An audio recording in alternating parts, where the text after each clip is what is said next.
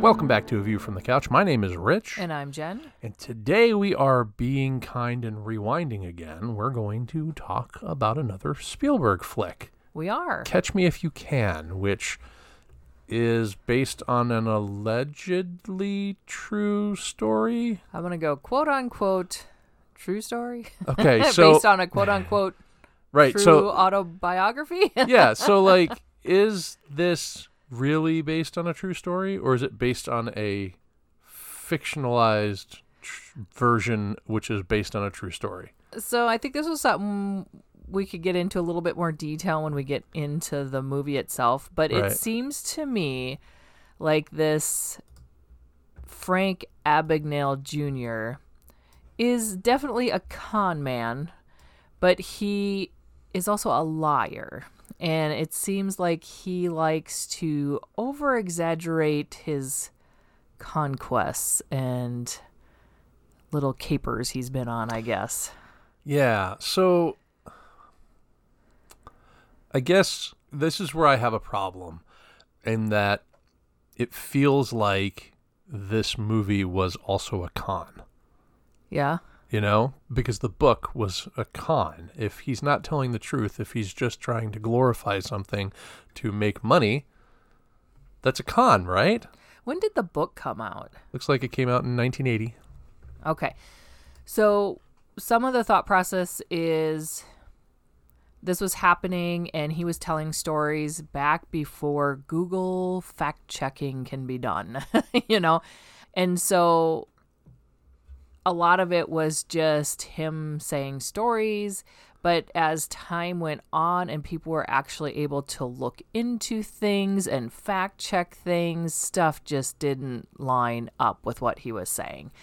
So I think the book, whoever wrote the book with him, maybe was just taking him at his word, and, you know, because there is parts of it that ring true, but very little of it. So I almost think you need to look at this as just a fictional story, not based off a true story, or very loosely based off true story. Yeah, and I feel like, though, that like a con is someone, like a con man is someone who grifts someone for money, right? Like they tell a good story, or they present themselves as one thing and whatever to make money. That's the concept. That's the idea, right? That's what this whole movie is about. And the book not being true and just being made up, at least a chunk of it, sounds like a con, which makes this movie a bit of a con. Yeah, I can see where you're coming from. That's where I kind of catch up with this movie in my head, or that sort of catches up in my head to this movie, where I'm thinking, it lends like a tone or a timbre of falseness to the whole thing, you know? Like if they had just presented this as, now this isn't Spielberg's fault, but if they had just presented this as, you know, a fictional story and didn't say, hey, based on a true story, they were conned, then I feel like this would have been fine, you know? So, okay, so had you seen this movie before we sat down to watch this? I have not. It's always been on my radar to watch at some point, but just never, I don't know if it just never piqued me enough where I'm like, I am watching that right now, or what the deal was, but Tom Hanks wasn't enough to get you in the door, huh? And I'm sure between Tom Hanks and Leonardo DiCaprio, that was the reason why I wanted to watch it. But I don't know, watching the trailer for it, I was just never like, oh, yay, I want to go see this. I don't know. But it was definitely on my radar. So I'm glad we did watch this, because now I can finally scratch it off my list that I have seen this now. So well, that's something. And I'm assuming you have watched this. So. Oh, yeah, I saw this in theaters. Yeah. I'll watch just about any Spielberg movie that comes to theaters. I mean, hell, I even watched the Transformers movies, which he didn't produce, he just directed. Or he didn't direct, he just produced, I should say. I really messed that up. But yeah. No, I've even watched the Transformers movies in the theater. I'm a Spielberg whore. I am. So yeah, I definitely saw this in theaters. Okay. All right. So why don't you give us the cast and crew, and then we can talk about this movie. All right. So, as you mentioned, this was directed by Steven Spielberg. It was written by Jeff Nathanson, based off the book by Frank Abagnale Jr. and Stan Redding. It stars Leonardo DiCaprio as Frank Abagnale Jr., Tom Hanks as Carl Hanratty, Christopher Walken as Frank Abagnale, and Natalie Bay as Paula Abagnale. There's a lot of other people, but those are kind of your four main ones that we kind of follow through this whole storyline. Yeah, I'd like to point out one other piece of the production crew that I think deserves quite a bit of credit here. Oliver Kunsel and Florence Degas, they created the title sequence for this movie. Which was pretty cool. The title sequence in this movie was pretty goddamn neat. What I love about it is it's actually a callback to the 60s and 70s title sequences created by a guy named Saul Bass. Now, Saul Bass was a leviathan in the industry. He created the title credits for like Anatomy of a Murder and Vertigo and Psycho, and I mean, he has been homaged in everything from The Simpsons to this movie, and the dude just made great credit sequences, and I think that this is a cool throwback to a period. Now, I mean, this movie takes place in the 60s, right? Mm-hmm. This is a cool throwback to a period when there was a little bit more art to the credits of a movie, you know? And I loved it. I love the credit sequence in this movie. Whatever else I have to say about this flick, the credit sequence at the beginning is just blew me out of the water sitting in the theater watching this the first time. And I loved it this time too. Yeah. So, shall we get into the story? Sure. So, as I said, it takes place in the 60s. It opens in 1969 with FBI agent Carl Hanratty arriving in Marseille, France, to collect prisoner Frank Abagnale Jr., who has become violently ill due to the prison conditions. Hanratty asks that Frank be moved to the medical wing while he's awaiting transport out of France, and the guards oblige.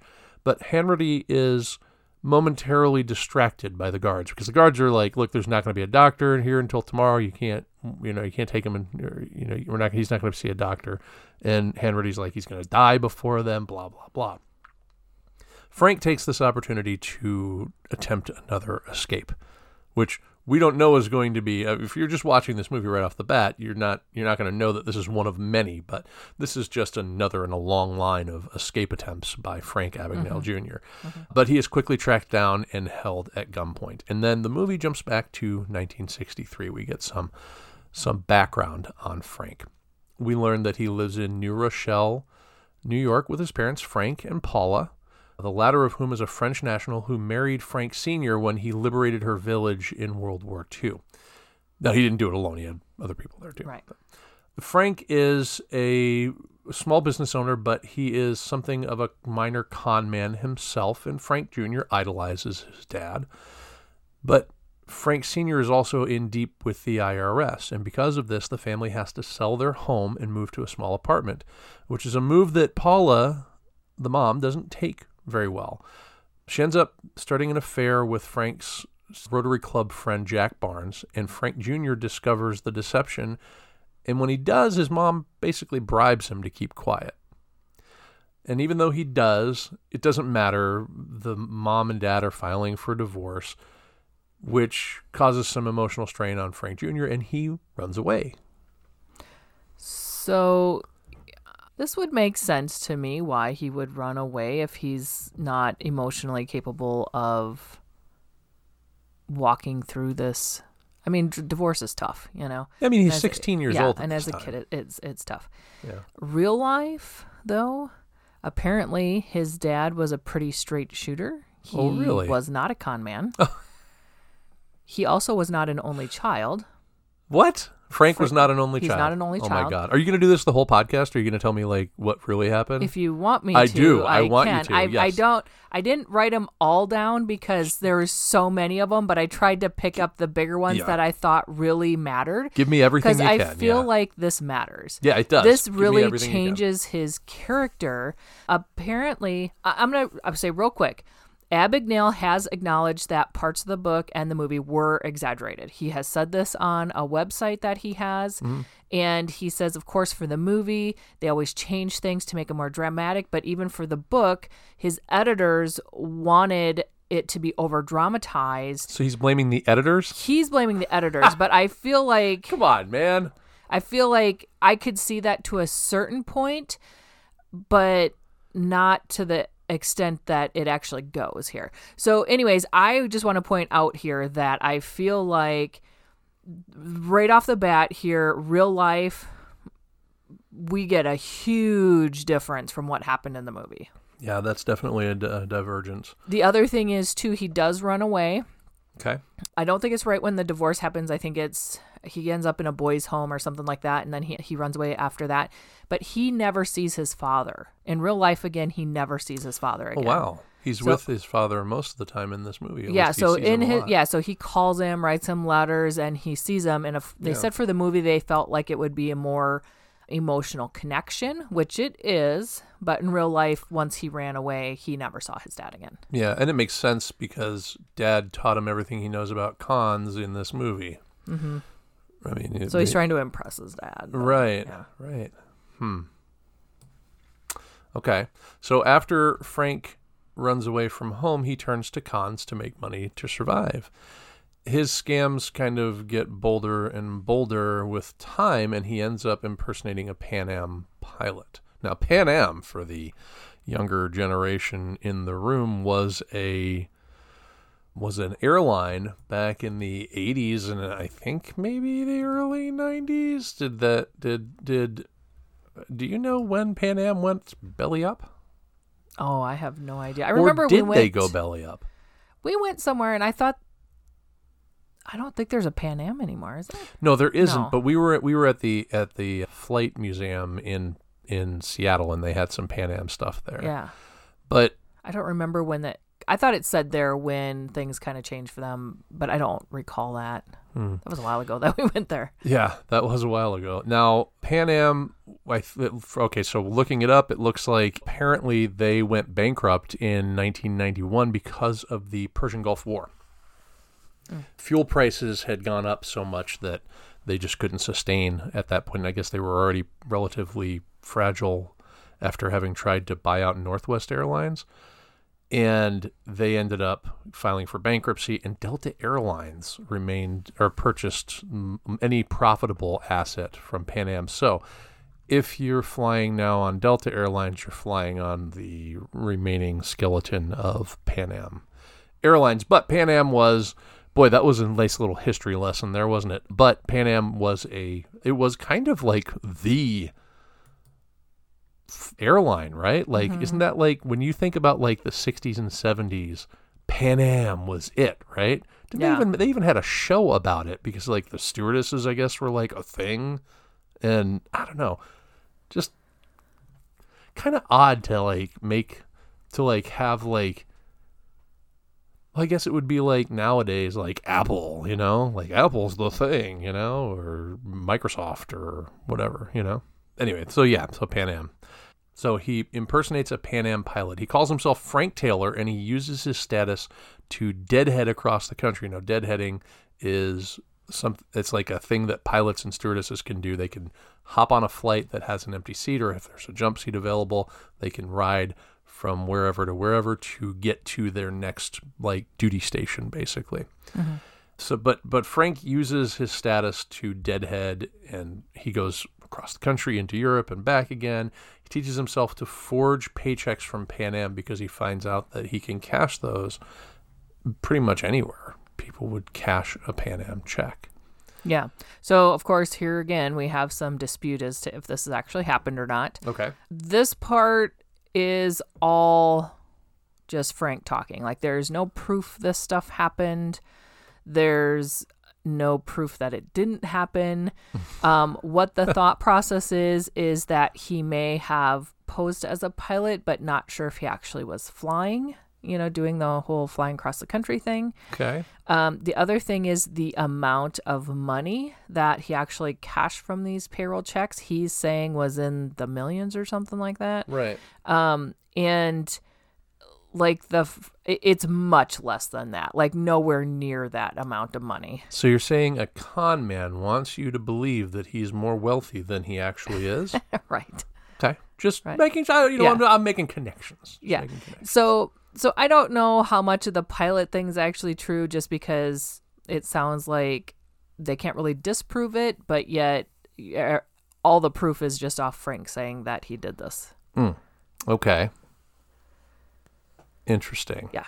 So within the movie, as he makes more and more money off of these scams with the Pan Am checks, he draws the attention of the FBI and Special Agent Carl Hanratty, who we met at the beginning of the movie.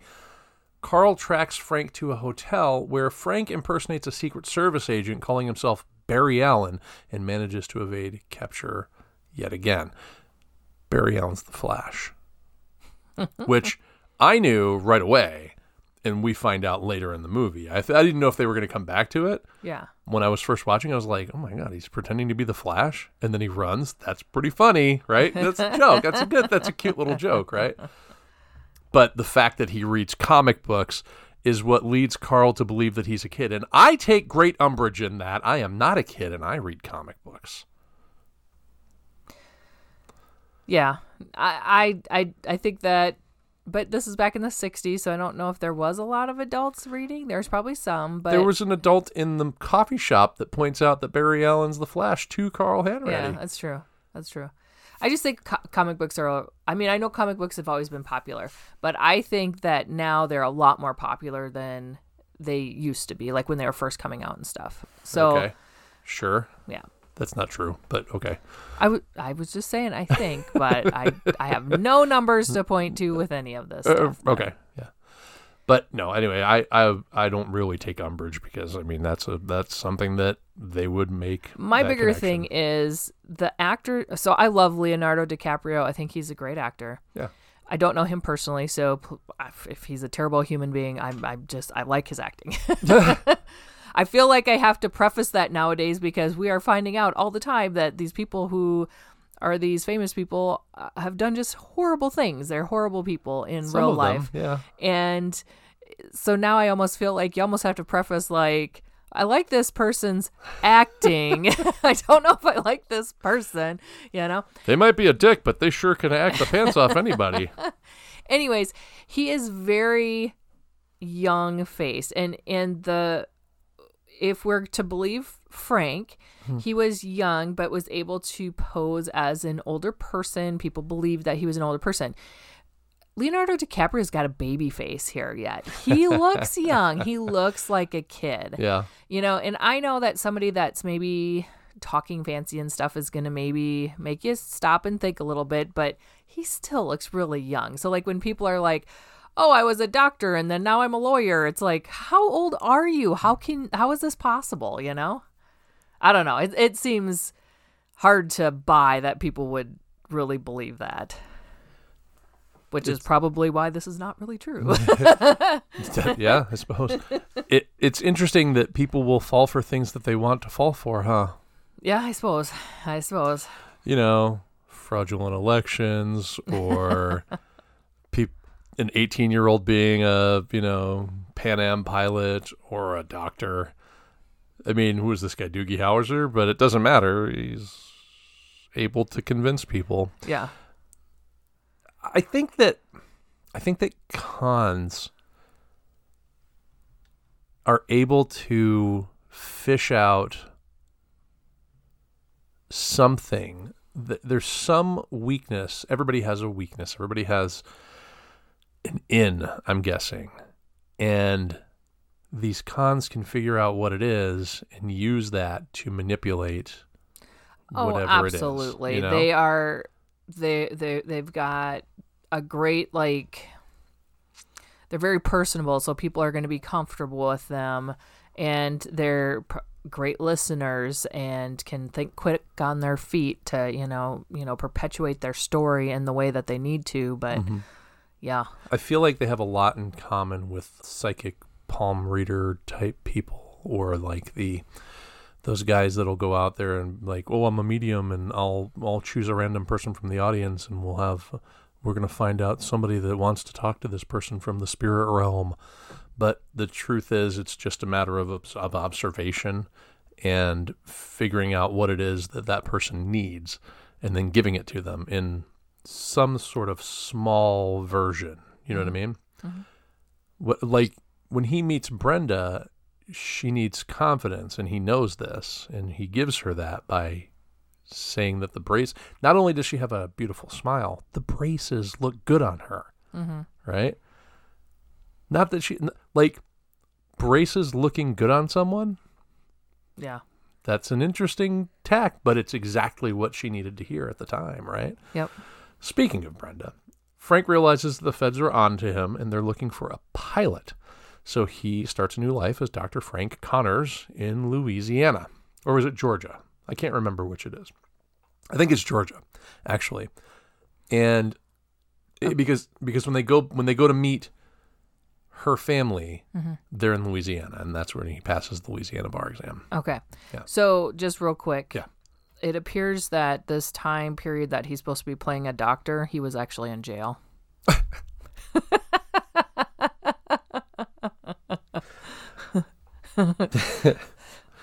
Yeah, you're like the Debbie Downer. Wah, wah.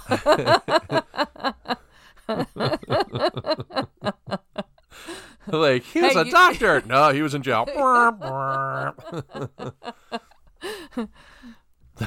I can stop if you want me to. No, I love it. Just so many things that are just like not true. No, don't change it. Don't change what you're doing. I love what you're doing because it's fucking comedy gold. Like, hey, guess what he was next? No, he wasn't. Oh, like, yeah, that's good stuff.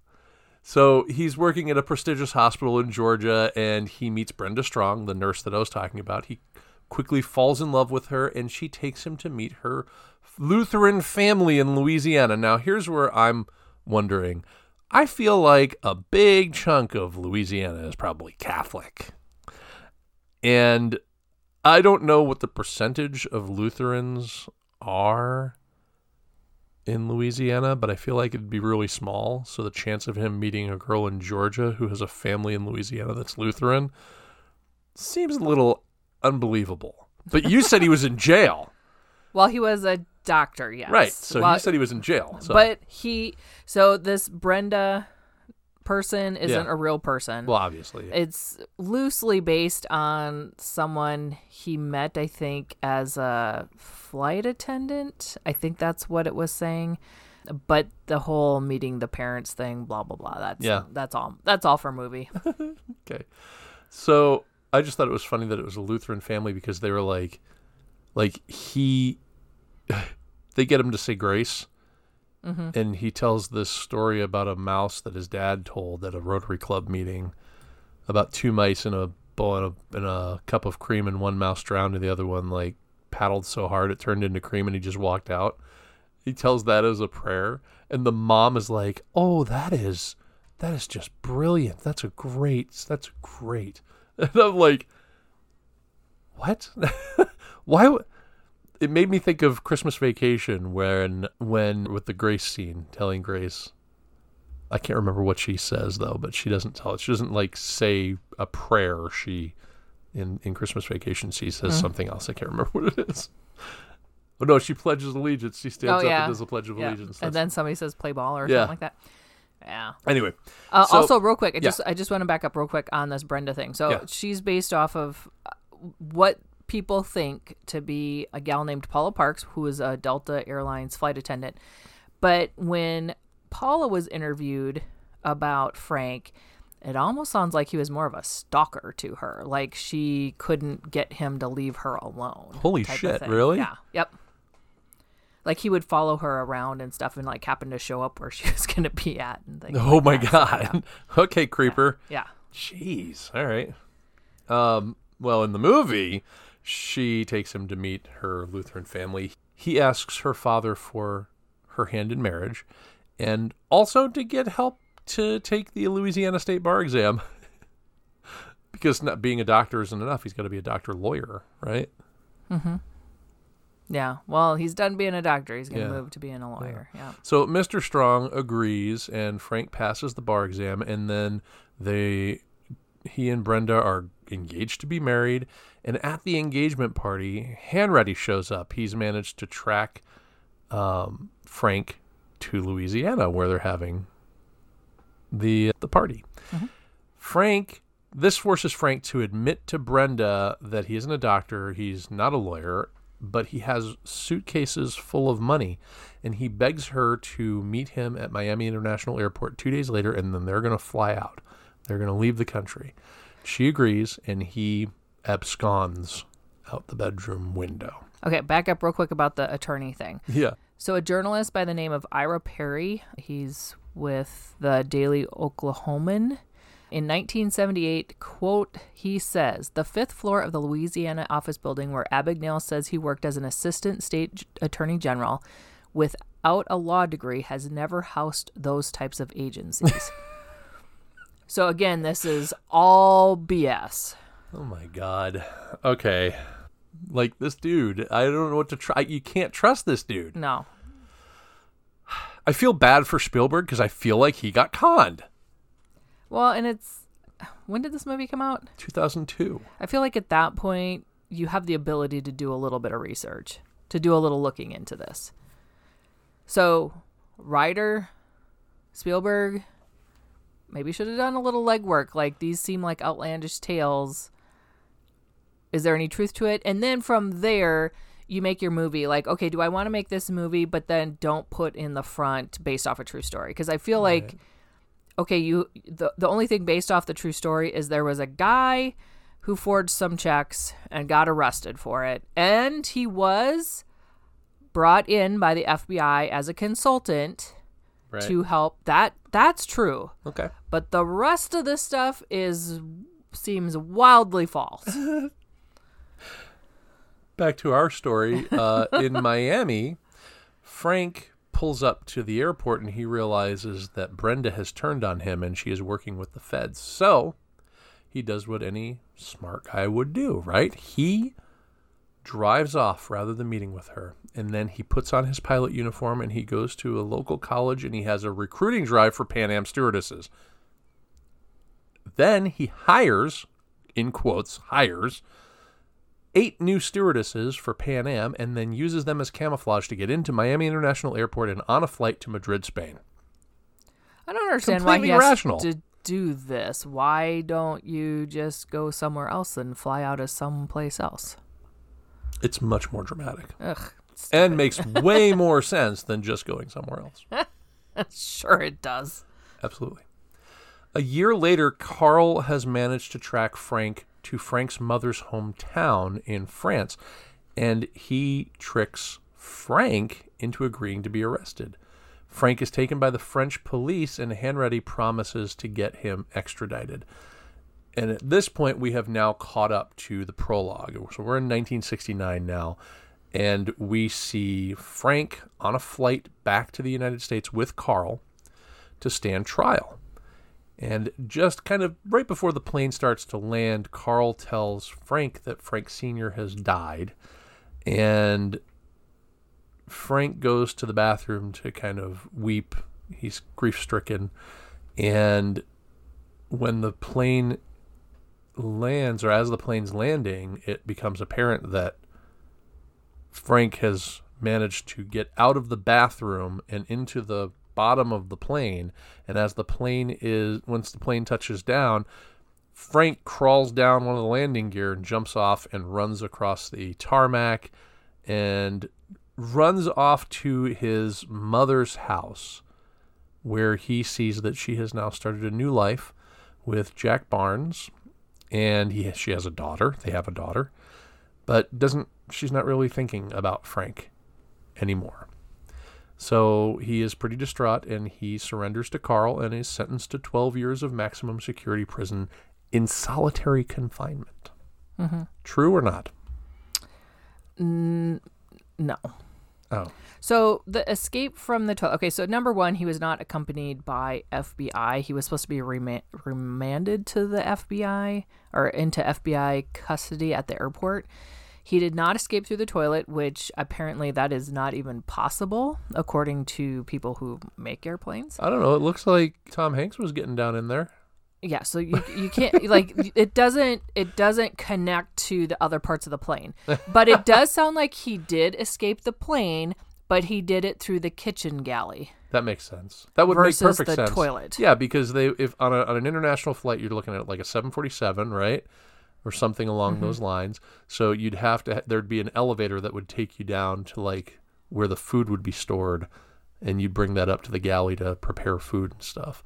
So I'm guessing there's a way out. So I'm going to say partially true. He did escape, true. but not how it's done in the movie. Not through the toilet. Did he get sentenced to 12 years in a maximum security prison in solitary confinement, or is that BS too? So that's BS too, because cool. He was arrested many times before he was apprehended in France. He had done a significant stint in prison before fleeing to Europe. He was finally arrested in Eureka, California with a stolen car. These arrests resulted in Abagnale being confined to the Great Meadow Correctional Institute starting in July of 1965. He was briefly paroled in 67. Then he was sent back again in 68. Then he was arrested and jailed in Baton Rouge in 69. He was released on parole and then in the same year, and then he went to Europe. Then it was the French authorities that arrested him for theft and swindling in France. So he did spend some time in a French prison.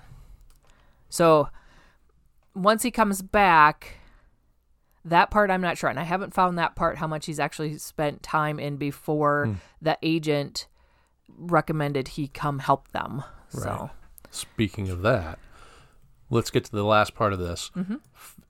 Carl visits Frank in the prison. Now, if you're in solitary confinement and you're in a maximum security prison, do you get visitors? Do they have banks of like phones separated by plexiglass? I don't know. I have no idea. It just seems an odd thing to have like these regular like normal prison visit type things that you get in like the movies if you're in maximum security solitary confinement prison. Anyway, Carl shows Frank a check from, I love this term, paper hanger, from a paper hanger case that he's working on. And Frank tells Carl that the bank teller has to be in on it because there's some characteristics on the check that give it away. And this impresses upon Carl the idea that maybe this guy could be of some use. So he convinces the FBI to spring Frank and let him serve out his sentence in service to the FBI's Financial Crimes Unit. But Frank gets a little bored with the tedium of the office life, which, you know what? Hey, I feel you. I feel you, Frank. We all do. Nobody wants to sit in an office all day, every day. It's boring. It's mind-numbing. But on the weekend, Frank decides he's going to take off. He's going to try and run again. He gets a pilot's uniform. He gets into the airport, and he gets stopped by Carl. Carl says, "Hey, I'm going to let you run, but there's nobody chasing you. You have a choice. You can either go or you can stay." The following Monday, a seemingly reformed Frank returns to work at the FBI office and gets to work on a fraud case with Carl, who Carl asks him at this point. Now, Carl says, "How did you manage to cheat the Louisiana bar exam?" This is what's on Carl's mind. This doesn't make any sense. Why is Carl thinking about that? Frank tells Carl, "Hey, I didn't cheat. I studied my ass off, and I passed the bar exam." Still conning. Huh? Still conning. Yeah, still conning. And that makes Frank and Carl kind of friends, I guess. We get a postscript that kind of tells us about Frank, which I don't even know is true, but it says he's been living in the Midwestern U.S. for the past 26 years, as of the movie, of course, and with his wife and 3 sons, and he is one of the world's leading experts in bank fraud and forgery, and he and Carl are still friends. Now, Carl doesn't exist, right? There's no Carl. No, Carl is a made up character. There was never like one agent that was chasing him like in this movie. It was at different points in time, FBI were looking at him for different things. But the one that this closely resembles is FBI agent Joseph Shea. So Joseph Shea and him did become friends after Abagnale was released from prison. Abagnale did not call anybody at the holidays. He says, why would I do that? I didn't want them to know where I was at. So that's all fabricated for the movie. But yeah, it sounds like he is friends with this Joseph Shea. They were buddies. And I think Joseph Shea is the one that helped. And now I don't know. I couldn't find how much he actually does assist them. Or if it was just like, hey, you want to assist me on this one case? Right. Or if it's like a continual thing. I don't know on that part. I'm just going to be upfront. I don't know. But it does sound like he was the one that did start that whole thing. And they are friends.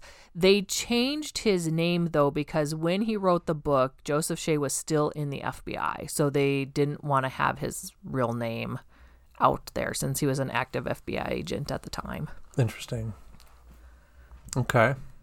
So this whole thing makes me think of James Frey and the book A Million Little Pieces. Do you remember this? Mm-mm. Early 2000s, dude publishes a book about his struggles with addiction. And it ends up on the Oprah Winfrey Book Club. He ends up going on Oprah and talking about the book and his life experience and yada, yada, yada. And it starts to gain steam and people start looking into it. And this is like 2005, 2006 timeframe. Okay. So not too much further past this movie. And it turns out that most of the book is bullshit. So Oprah brought him back on the show to be like, why'd you fuck with me? You know, is this even true? And that sort of stuff. It's like, I would love Spielberg to do an interview with Abagnale and be like, why'd you fuck with me? Because I feel like he got conned just like Oprah got conned with this James Frey guy. Yeah. Anyway, it just made me think about that, learning now that this is mostly bullshit, which I kind of figured that they'd embellish for the movie, but right. Bullshit from the author is different from the filmmakers being like, all right, we're gonna smudge this a little bit so that it looks cooler, you know? Makes me think of the movie we covered recently, Tetris. Yeah. That was based off of real life, right. but it was embellished for the movie. But right. They weren't lying necessarily. They were just saying, like, that car chase didn't really happen. Right. Or, you know, there was a couple other things that didn't really happen, but it didn't change the core story of how this whole Tetris situation played out. Right. I think artists taking liberties to create something that's more compelling is different than a person taking liberties to make himself seem bigger than life. I mean, his whole life story here is just a flat out lie. Right. Makes me feel bad for his wife and kids. Like, do they even know who he really is? I don't know if you could ever trust someone like that. Like, if meeting him later and, you know, finding out that, you know, there was all this happening and he wrote this book and saying all this happened and it really didn't, I'd be like, how do I know? Are you really going to the grocery store? Yeah. Are you going to the grocery store, or where are you going? You going to get on an airplane? Yeah. Are you going to pretend to get on an airplane and then tell me about it later? What the fuck is going on? Yeah. You know? I just don't know if you could trust someone right. like that. And I mean, obviously, a long-term relationship like that is, you have to have a lot of trust. I mean, that's one of the important things, that you trust each other, you know? Yeah, that is true. Yeah. I don't know. Okay. So do you have any notes? Because that's the end of the movie.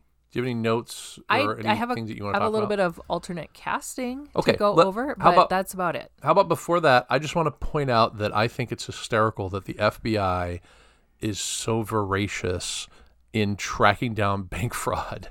Like, they're acting like someone murdered someone. And it's just money. That's all it is. That's all that like... Yeah, I agree. Well, and I mean, apparently it was millions and millions and millions of dollars So in what? this movie, but in real life, again, he was never on the FBI Right. most wanted list. That was Right, just never right. a thing because he was just a small petty con man for the most part. I think that it's interesting that property is ahead of people in that they're directing so much resource to so In the many movie they resources. are, Yeah, and I mean, I'm sure that this exists in real life. There's It might, a yeah. financial crimes, Mm-hmm. division of the FBI that like.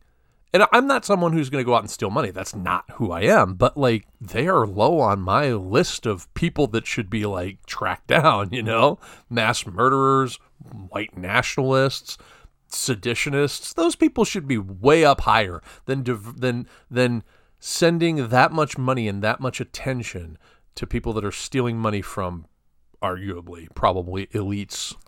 I wonder if a lot of that division, though, is in with cyber theft now because that's a huge thing. And that's not just big corporations that are affected. That is everyday citizens like you and me. Okay. That I can see. That are I mean, we have heard about people that have lost their life savings because of scam artists and con men like this. That's true. Okay, And so that's noble to me. Yeah. Going after someone that steals money from Pan Am is not Yeah. not high on my I'm list. guessing it's not just that. I'm guessing it's Okay. these other ones too that, and you've got it's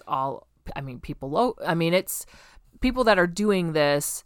Unfortunately, a lot of them are not from this country. They're outside of this country. You do have some in this country, but I can't even imagine the task of trying to do that. So I get what you're saying, but I don't think that's probably the only thing they're doing. That's fair. So- That's fair. Okay. You know what? I wasn't thinking about that. I'm just thinking it within the confines of. I'm thinking of it within the confines of this movie, in that they're showing these FBI agents going after someone who's basically conning giant corporations, Right. which hey, I'm fine with. Which I think you have to take a step back and go, this didn't happen. Right. He yeah, wasn't that's true. conning them. These FBI people weren't after him. That's true. That's true. He was conning this, smaller people. He's bouncing conning everybody. He's forging checks. That's what he was doing. He was a check forger. And then he went on to con other people by publishing a book out of it and getting people to buy it. Yeah.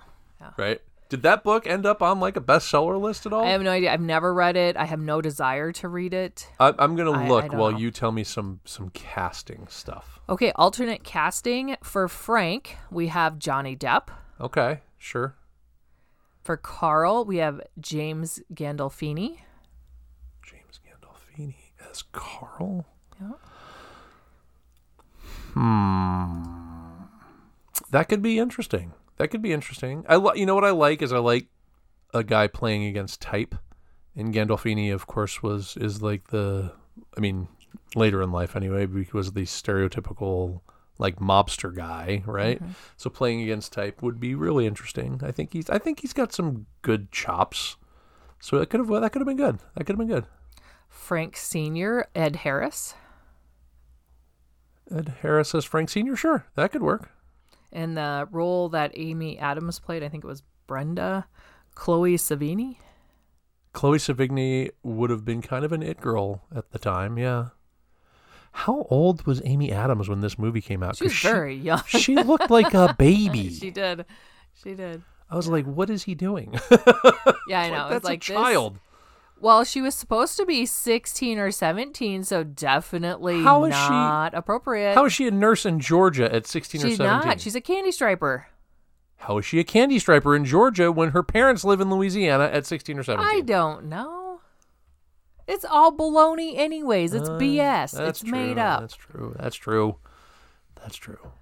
Any other alternate casting? Nope, that was it. That's all I got. have an alternate director.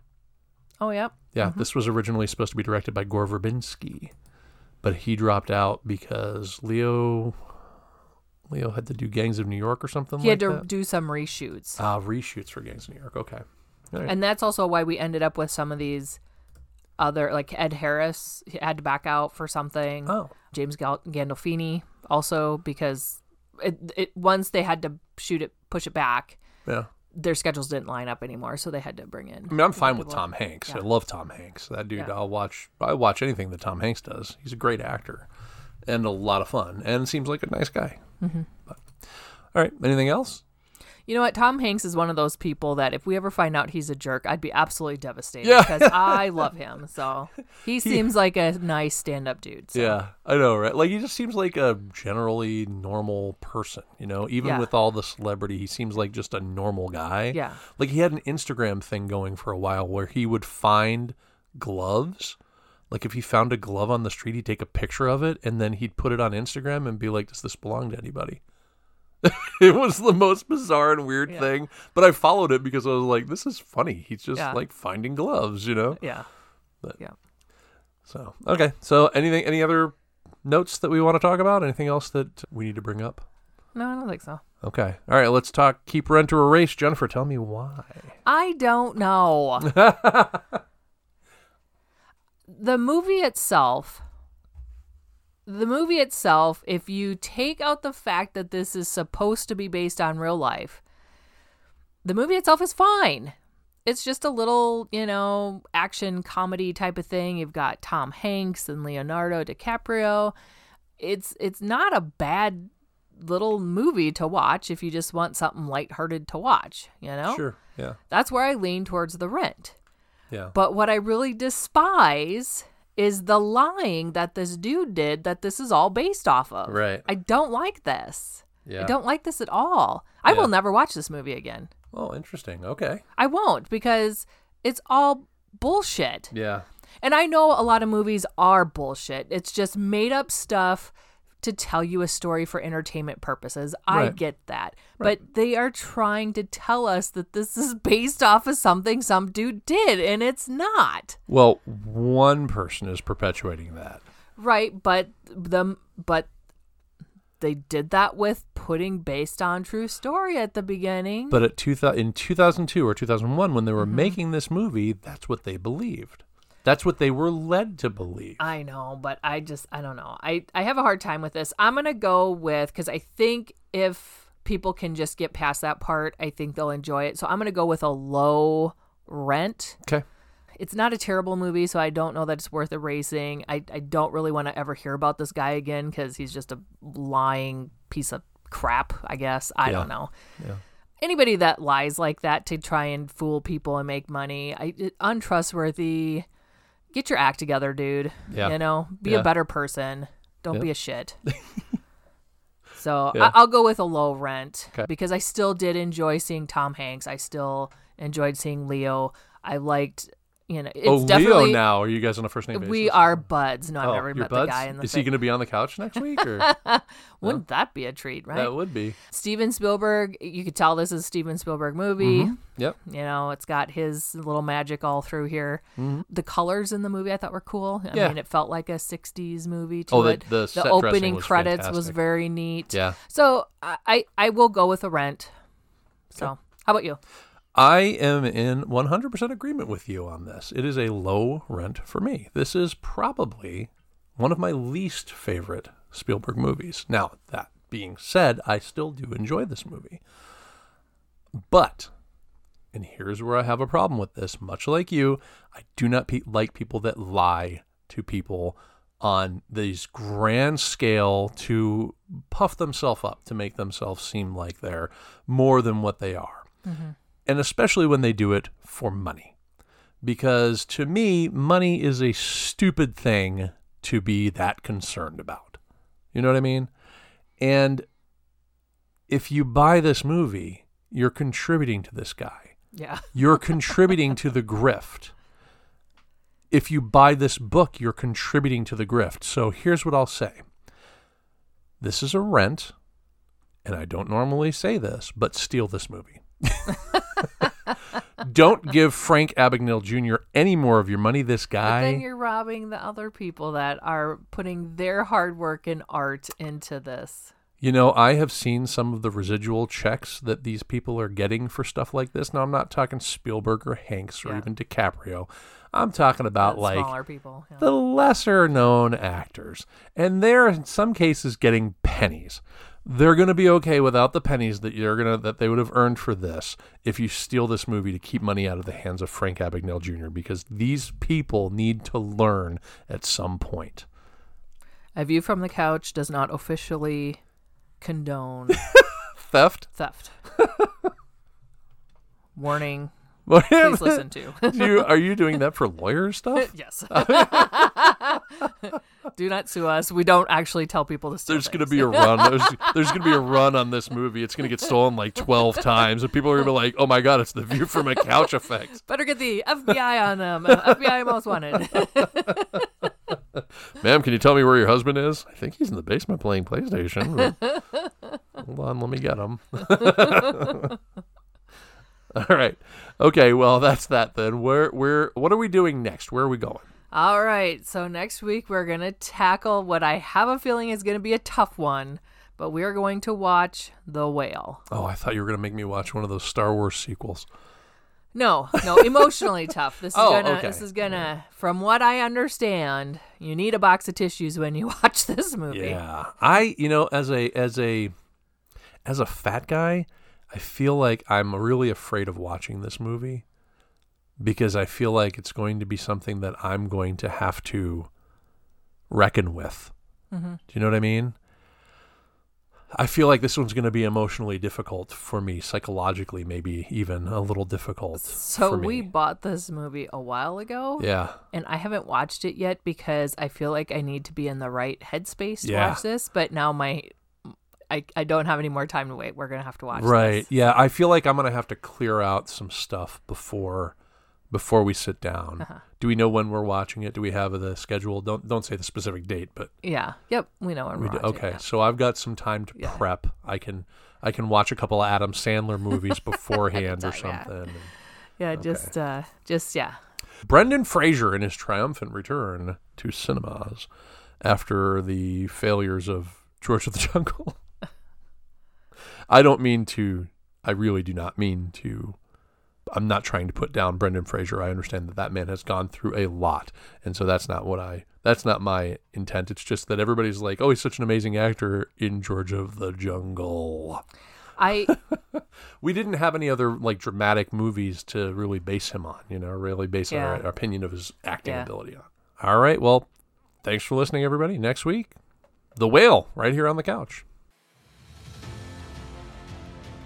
You've been listening to A View from the Couch, a Space Moose Media podcast. You can interact with our hosts on Twitter by going to twitter.com/view_couch.